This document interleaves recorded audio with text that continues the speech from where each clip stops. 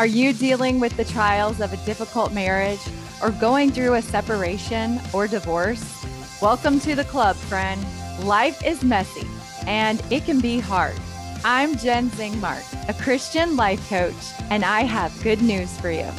There is a path to find hope, healing, and happiness, no matter what your circumstances are, and I can help you find joy in your journey. So let's go. Please join me for my live weekly coaching calls on Wednesdays at 1 p.m. Eastern. I share a different coaching tool or strategy every week that you can apply in your life right away. You can also ask questions or just listen in on the call. Go to ldsdivorce.com and sign up today. Welcome to the podcast. I am thrilled to welcome for a podcast interview today, Julie Balkman. She is a Latter-day Saint life coach who is known for helping people get out of the dating game and into a real relationship that lasts. She is the founder of the Dating Interview Project, where she interviewed 120 young adults about dating and is currently writing a book about that experience. So awesome. Welcome, Julie. Thank you. It's a pleasure to have you. Share a little bit about yourself and your life, where you're from and your background and things, so my audience can get to know you a little bit. Okay, here goes. I was born and raised in Provo, Utah. I went to BYU and graduated in graphic design and illustration. The year I graduated, I got married, which was 1987. 27 years later, I was divorced. I was a stay-at-home mom with 3 kids doing freelance design work from home. I am currently married to the man of my dreams. We have been married for 7 years, and I have been working as a life coach for 8 years. Oh, that's wonderful. Good for you. I understand that completely. When I graduated from college, I was pregnant with my oldest son. So I had been married 2 years by then and pregnant with my first child. Those early starts, they just get you going. Yeah, I honestly don't know what it's like to be in college, married, or with a child or children. That's like, wow.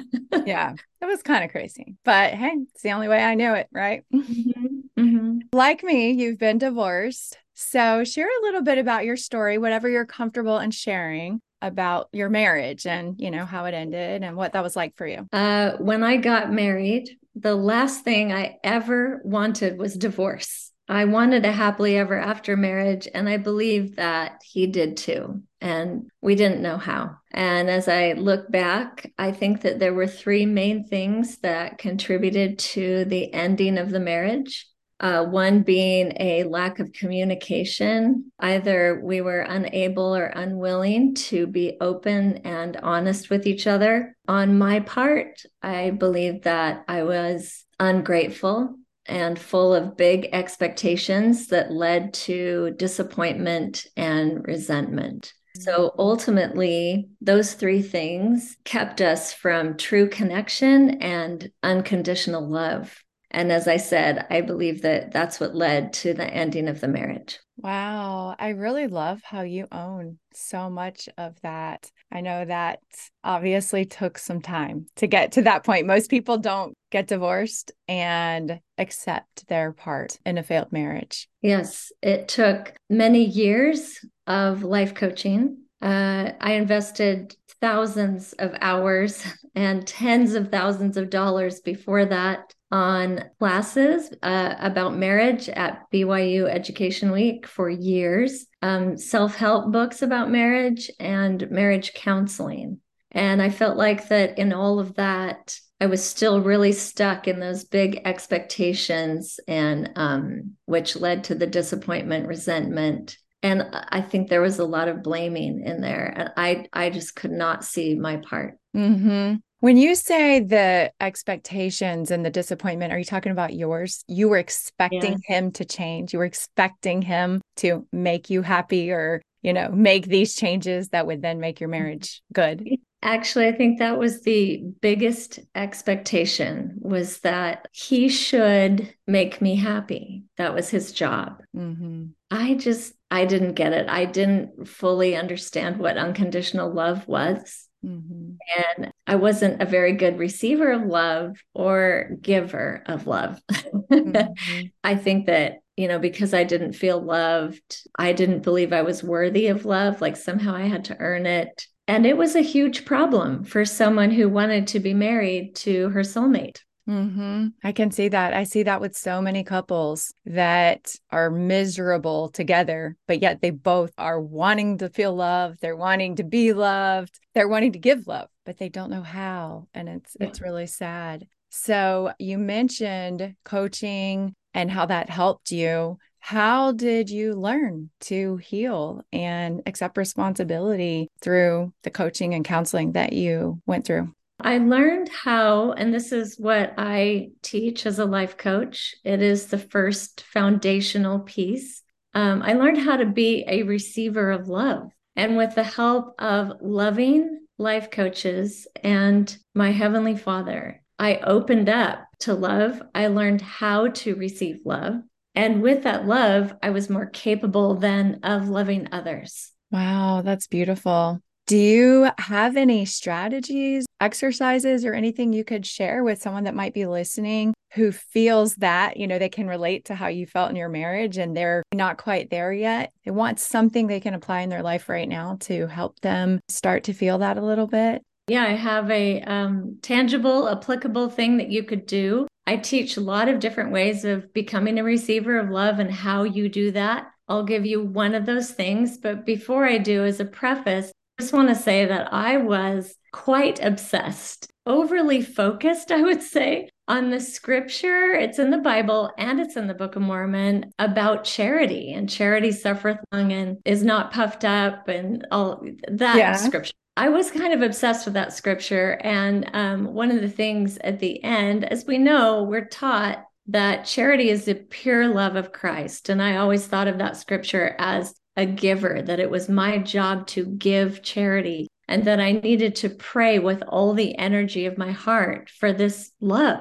And so I would start this tangible, practical way to apply this in your life with that knowledge of, praying with all the energy of your heart. And I felt that I was doing that, but not fully understanding that what I was praying for is to feel loved. And I was praying for that ability to love others. It's a giver, but not yet fully understanding I could be a receiver of that love and that I was worthy of it. So, practical thing that I do with some of my clients is I call it getting centered or focusing on receiving love. So what I do is I put my hand on my chest as a loving gesture. I close my eyes. I take 3 deep breaths. And with those breaths, I simply focus on receiving love. And with that love, I can move out of my head where I'm thinking all the time into my heart where the truth is. Wow, that's beautiful. And a lot of people are like, wait, what do you mean? And I will typically do that with my clients. It's helpful to do it with someone that you feel safe with because you're not alone. You're doing it with someone. And by doing it together, you're forming connection. Right. So is the premise that once you feel love for yourself and within yourself, then you can share that love with your companion and others? Yes, a good question. Thank you for asking. Because I don't necessarily believe in self-love as many people teach it, because I feel like you can't give yourself what you don't have. Right. So this is an exercise in opening up to the love that is all around you. Love comes from God, and God gives us love in every possible way He can. And I believe that most of us are kind of like blocking it because we're very distracted and busy, or we really don't believe that we're worthy of receiving it.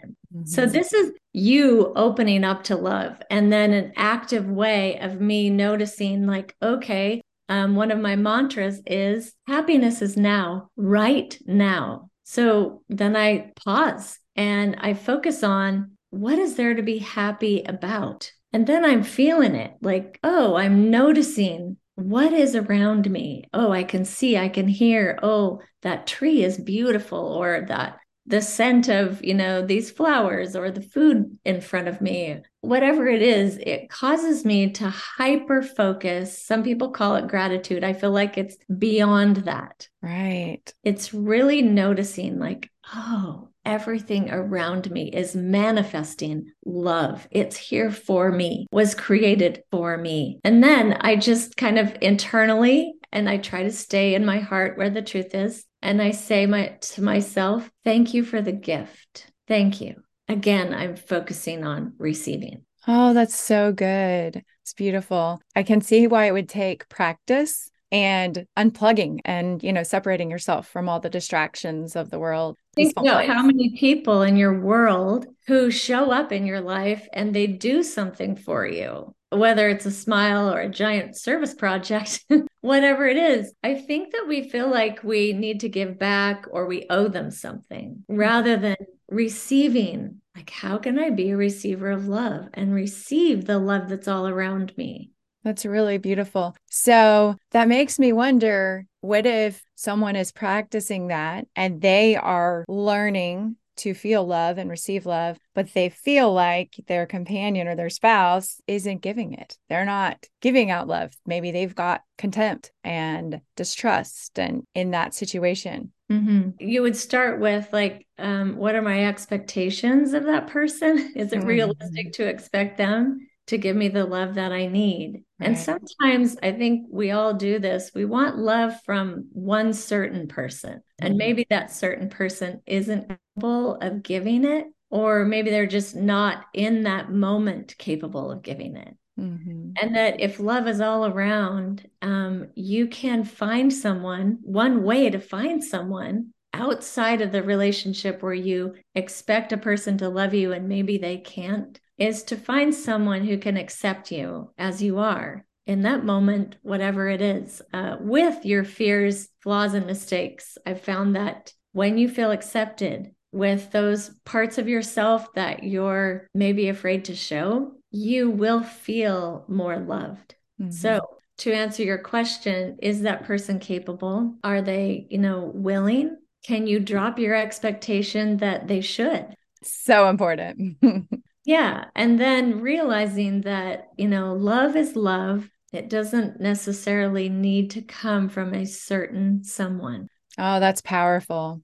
Thank you for sharing that. Let's talk about your experience after your divorce, dating, being single in the church. What are some of the challenges that you faced and how did you overcome those? I think the first challenge for me was I didn't want to associate with all the people who would be sad or disappointed that I had gotten a divorce. And I knew that there were a lot of people. I mean, I was married for 27 years and we had many friends and a ward family and my kids and my siblings and parents and on and on.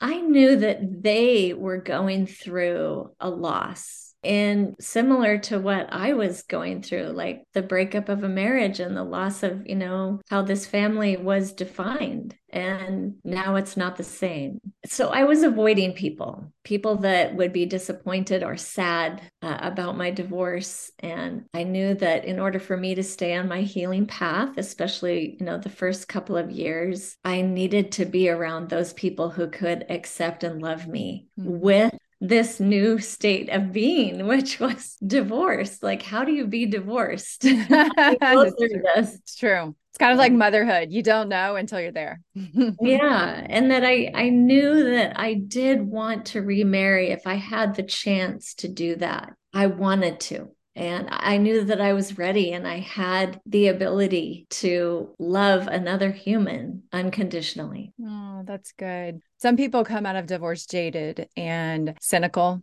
about relationships, marriage, the eternal family, all of it. Yes, Yes, all of I it. totally get that.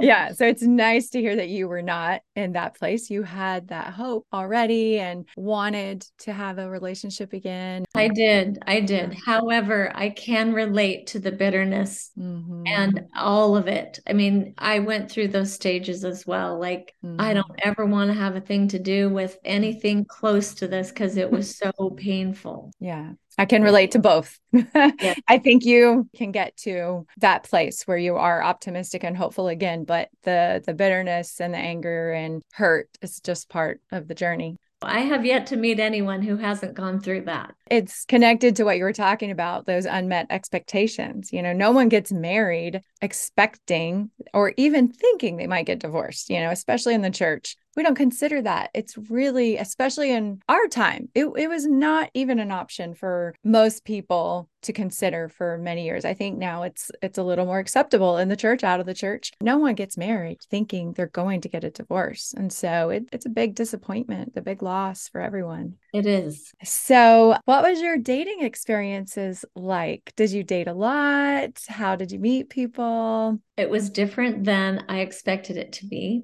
I fully recognized and can so relate to most of my clients who come to me with a desire for help and support around dating is that feeling of insecurity and lack of trust and just feeling like I'm a bumbling, awkward, silly, like weirdo. And what do I do with this person who's like, I'm quirky and I want to be known, but I also have the fear of allowing someone to truly know me. Mhm. I unexpectedly was introduced by a friend of mine to the man I'm married to today. And he and I were living in separate states. We were both pretty newly divorced. And we talked to each other on the phone, not really thinking about, the possibility of dating each other, but more as like support and going through like, what are we learning and what kind of person do we want to date in the future?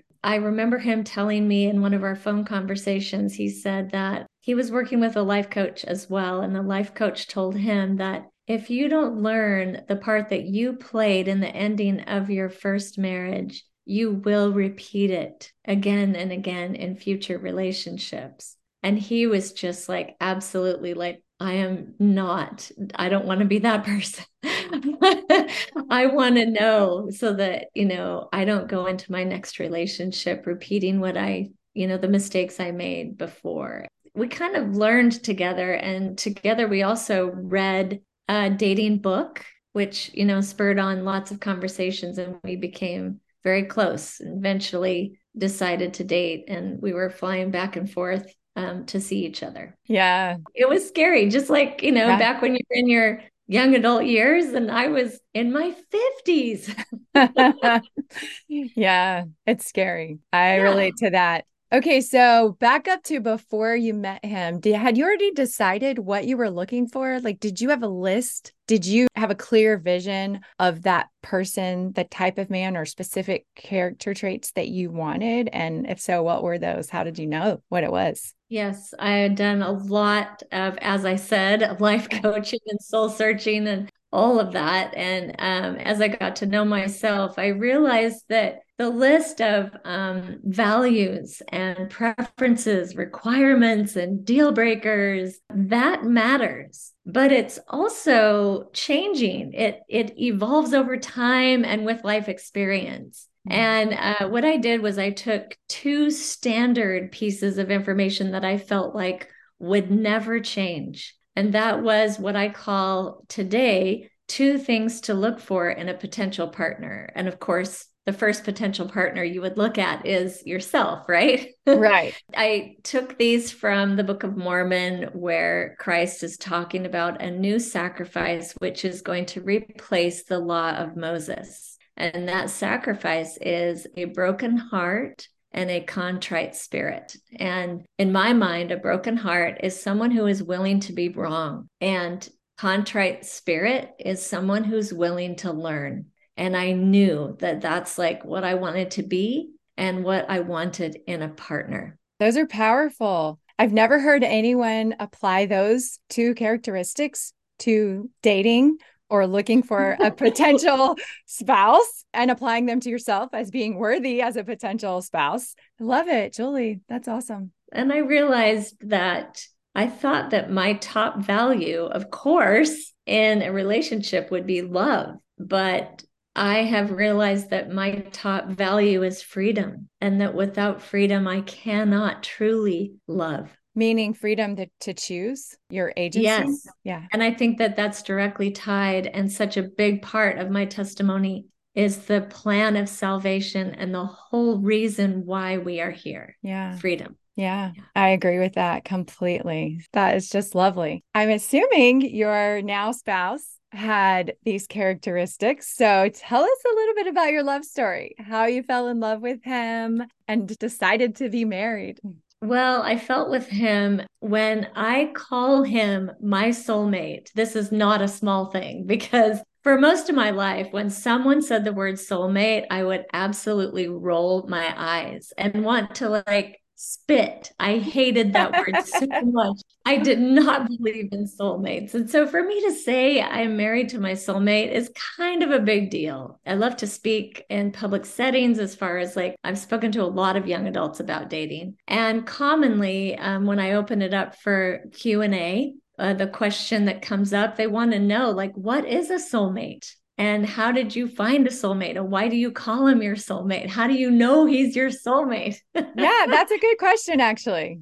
It is. And my answer, your answer can depend on how you define it. But this is for me. I felt the strongest connection, emotional, physical, spiritual, mental connection with this person. And I felt this willingness in him to really open up and accept me fully. I've never felt that way with anyone else, like the full amount of trust, full exposure. And I think that there was a moment when we were dating that became very clear for me. I won't go into the details, but I have, I don't know what I would call it, a health condition.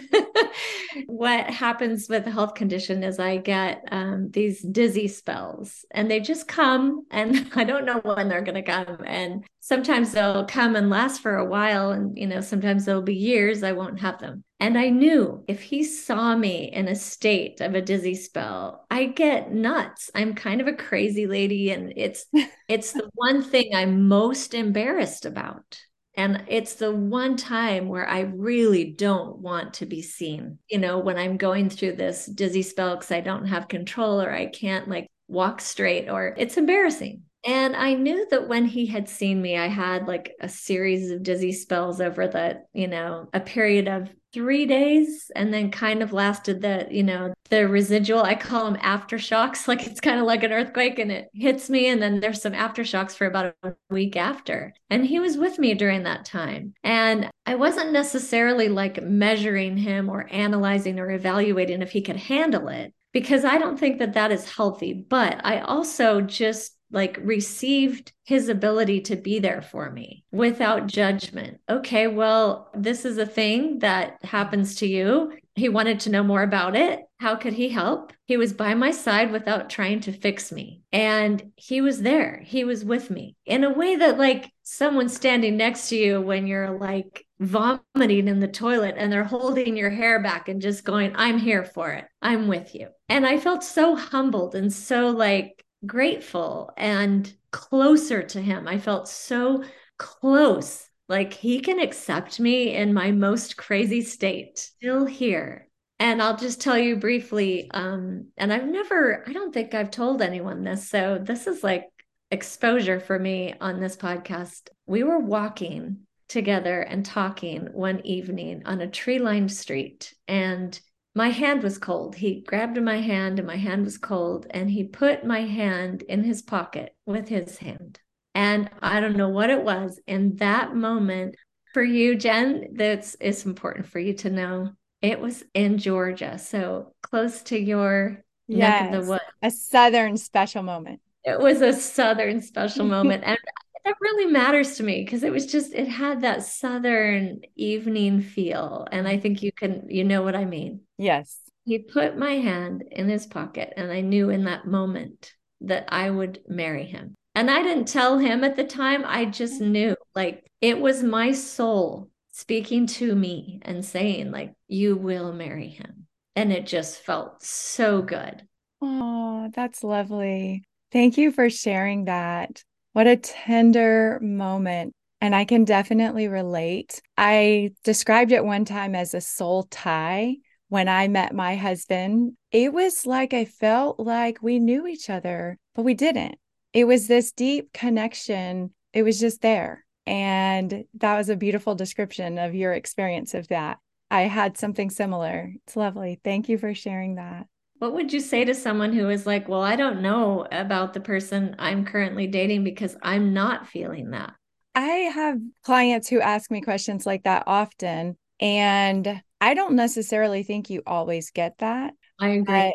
and I don't think you have to have that in order to find the love of your life and get married. Yeah. I felt like for me, it was a tender mercy after everything I had experienced with my divorce. And my husband was also divorced. And it was this unique understanding and acceptance, like you said, of fully seeing each other, accepting each other. And I recognized it as something unique and I had never experienced before in my life with my previous husband or anyone else. Yes. And I've come to understand in the years since how special it is because Yes. it's grown. Yeah, me too. And I think that the key word is unique. And I love that oftentimes with your podcast and what you do, you talk about life being messy. And I think that ultimately I could have said that in a much more concise way, which was that he was willing and able to accept me with all of the good, bad, and messy. Yes. And that is such an attractive characteristic and such a charitable one that I appreciate too, and my spouse and in others. And It's a that good he was one for willing all to of us to be, cultivate. yeah, and Yeah. that he was willing to be seen and allow me to accept him with Yeah. all of his fears, flaws, and mistakes. Yeah. Okay, so tell us, how are you different now in your second marriage? And maybe some things that you learned about your own behaviors that you didn't want to continue, like you said about your husband. He didn't want to repeat his same mistakes. What do you love about your second marriage? My ability to love another unconditionally, that is a huge difference. I think that what pops into my mind is that I laugh a lot. I laugh just in general, but I laugh a lot with my husband. It's one of my favorite things about our relationship. I feel happy, I feel free, and I'm laughing a lot. And that's a new me. Oh, that's so great. It's just one of the joys of life to laugh and have such a lightness in your heart and in your mind that you can laugh. I know for me in my first marriage, and especially that time after my divorce, there was so much heaviness and, like you, maybe resentment and bitterness and unmet expectations. It was so heavy that Yeah. I couldn't feel the joy that was there. I did feel joy at times, for sure. And I'm sure you did too. But when you carry with you all these negative emotions that you're causing, you also Mhm. rob yourself of those opportunities to enjoy the lightness and fun of life. Yeah. I feel like I'm living on a different planet. It's lovely. I know I want everyone to have that experience. Everyone who's gone through divorce who wants to get remarried. I Yeah, I mean, want this them is, to have that experience. yes. And Yes. it's why we do what we're doing. Yes, for sure. So if you could go back and give yourself some advice, let's say on the day you were divorced. I know for me that was a difficult day. And for many people, it's a hard day. It's a day no one anticipates. You never can imagine what that's like until you've been through it. What sort of advice would you offer to yourself and others on that day? Oh gosh. There's so much to say about this. Let's see. I would say to myself, you are a strong woman. Keep going. There will be plenty of people around you, people that are close to you that won't agree with the path you've taken. And that's okay. It's okay. Yeah. Such good advice. I relate to that. What about on the day of your second marriage? What advice would you have to someone who's getting remarried and starting a new life with someone? Absolutely allow yourself to enjoy it fully without guilt, shame, remorse, feeling like you owe something to the rest of the world. Mm-hmm. Let it go. And this is it's so funny, but what comes to mind is this song by Katy Perry, Teenage Dream. Mm-hmm. You make me feel like I'm living a teenage dream. That was the day I got married. I wanted to be dancing. That was like the words to that song. And Right. like there's so much freedom in it to be the teenager that I was Mhm. at 50 something on my wedding day. Yeah, that's amazing. I relate to that as well. And I hope that everyone gets to experience that, to find that joy again and experience that elation of really being confident in who you are, allowing someone else to know you fully, and embracing this new marriage with a much deeper appreciation, understanding for what it means and the value that it has in your life.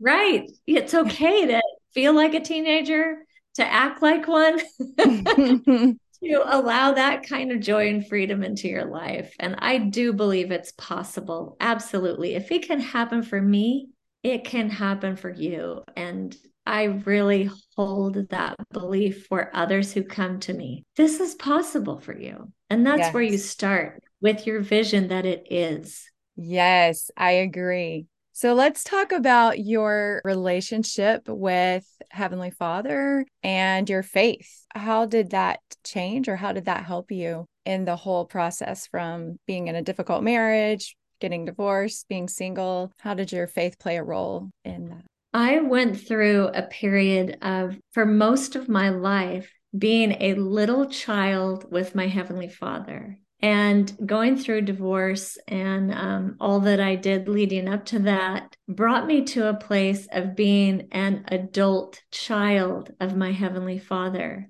And I found that my more mature way of approaching my Father in heaven and recognizing that He gave me the freedom to choose and to step into my own life. And my relationship with Him changed a lot because my prayers were different. How I saw Him as a heavenly parent and the freedom that He gave me was such an honor and a privilege rather than like a set of rules to follow. Mm-hmm. As a child, I needed some guidance, but as an adult, I needed more love and recognizing that I was fully acceptable and accepted by God and that He's with me and that He is a witness to like how I'm going to learn and grow by making decisions and that I will learn from those decisions. He's not hovering over me with his hands on his hips saying, "You better choose the right. You better figure out what the right choice is."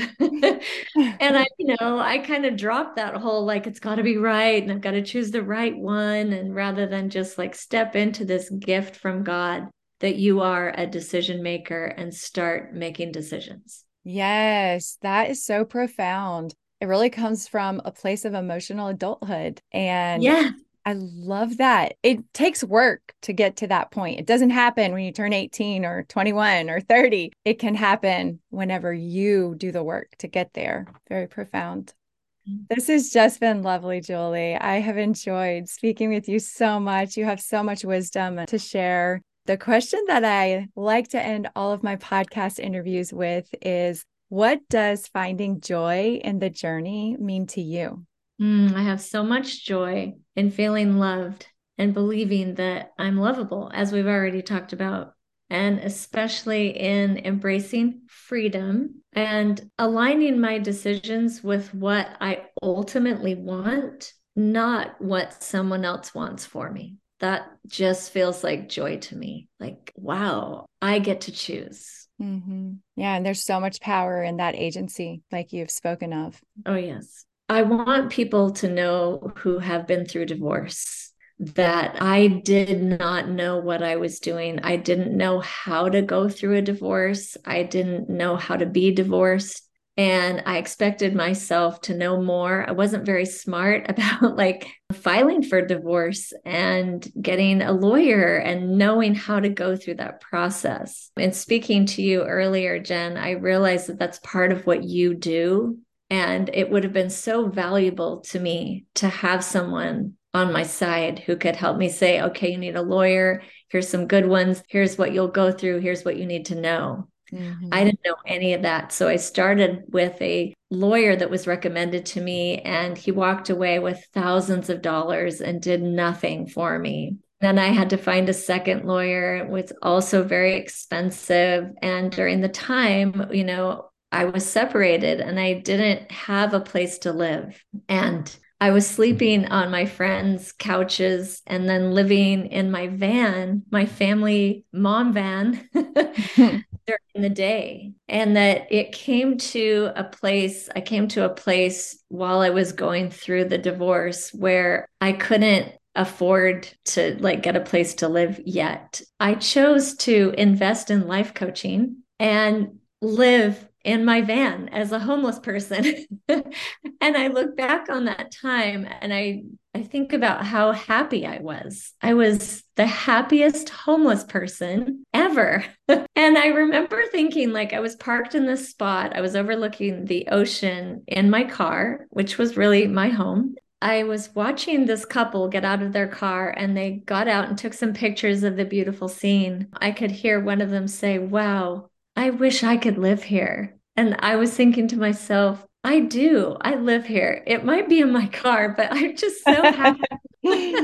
So that thing I think was helpful to know that like when you're going through a divorce, to have the support you need, in my mind, was more important than finding a place to live.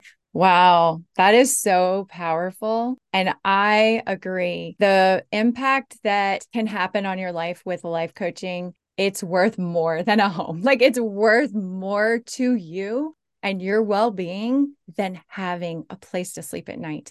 I understand that. I recognize that. It's so beautiful to hear you share that story. Wow. I haven't had a client or anyone share a story like that about the power of Really? life coaching. You never had a happy homeless client? I really haven't. And then I So, think lastly, I just wanted to include, I wish I had known how important it was to have negotiation skills. And that the two people who helped me the most going through my divorce, and especially during the mediation process, were two friends who helped me for free. I'm paying my lawyer, but I felt that she wasn't really on my side. And the mediator certainly was not. So I had worked with these professional negotiators. That's basically what they did for their business. And they helped me understand what negotiation was and how to do it. I wish I had known. I guess I would just like to pass that on. I think that's so wise. Thank you for sharing both of those tips. So important. Please share with us and my audience how they can get in touch with you if someone is wanting help with dating, all of your information about how to find you. Oh, please visit my website, juliebalkmancoaching.com. If you click on the resources tab, you will see I offer some things for free. And one of them is a downloadable, cute little something you can print out that is happiness is now, right now. And you can hang it on your wall, turn it into a sticker, put it on your laptop as your like screensaver image. And it will remind you to tune into the love that is all around you. And so I offer that to your listeners. That's where you'll find it. And I'm also pretty active on Instagram, which is lifecoach.julie. And I'd love to hear from anyone who wants to know more about how to get out of the dating game and into a real relationship. Thank you so much, Julie. I have enjoyed chatting with you today and really learned a lot and appreciate everything that you've shared. So thanks for having me. It was fun. Yes, it was my pleasure. If you're ready to dive deeper into this work and learn the tools and the skills you need to change the trajectory of your life forever, go to ldsdivorce.com. and sign up for a free consultation with me. This is just the tip of the iceberg, my friends. There is so much more. I would love to work with you and be your life coach.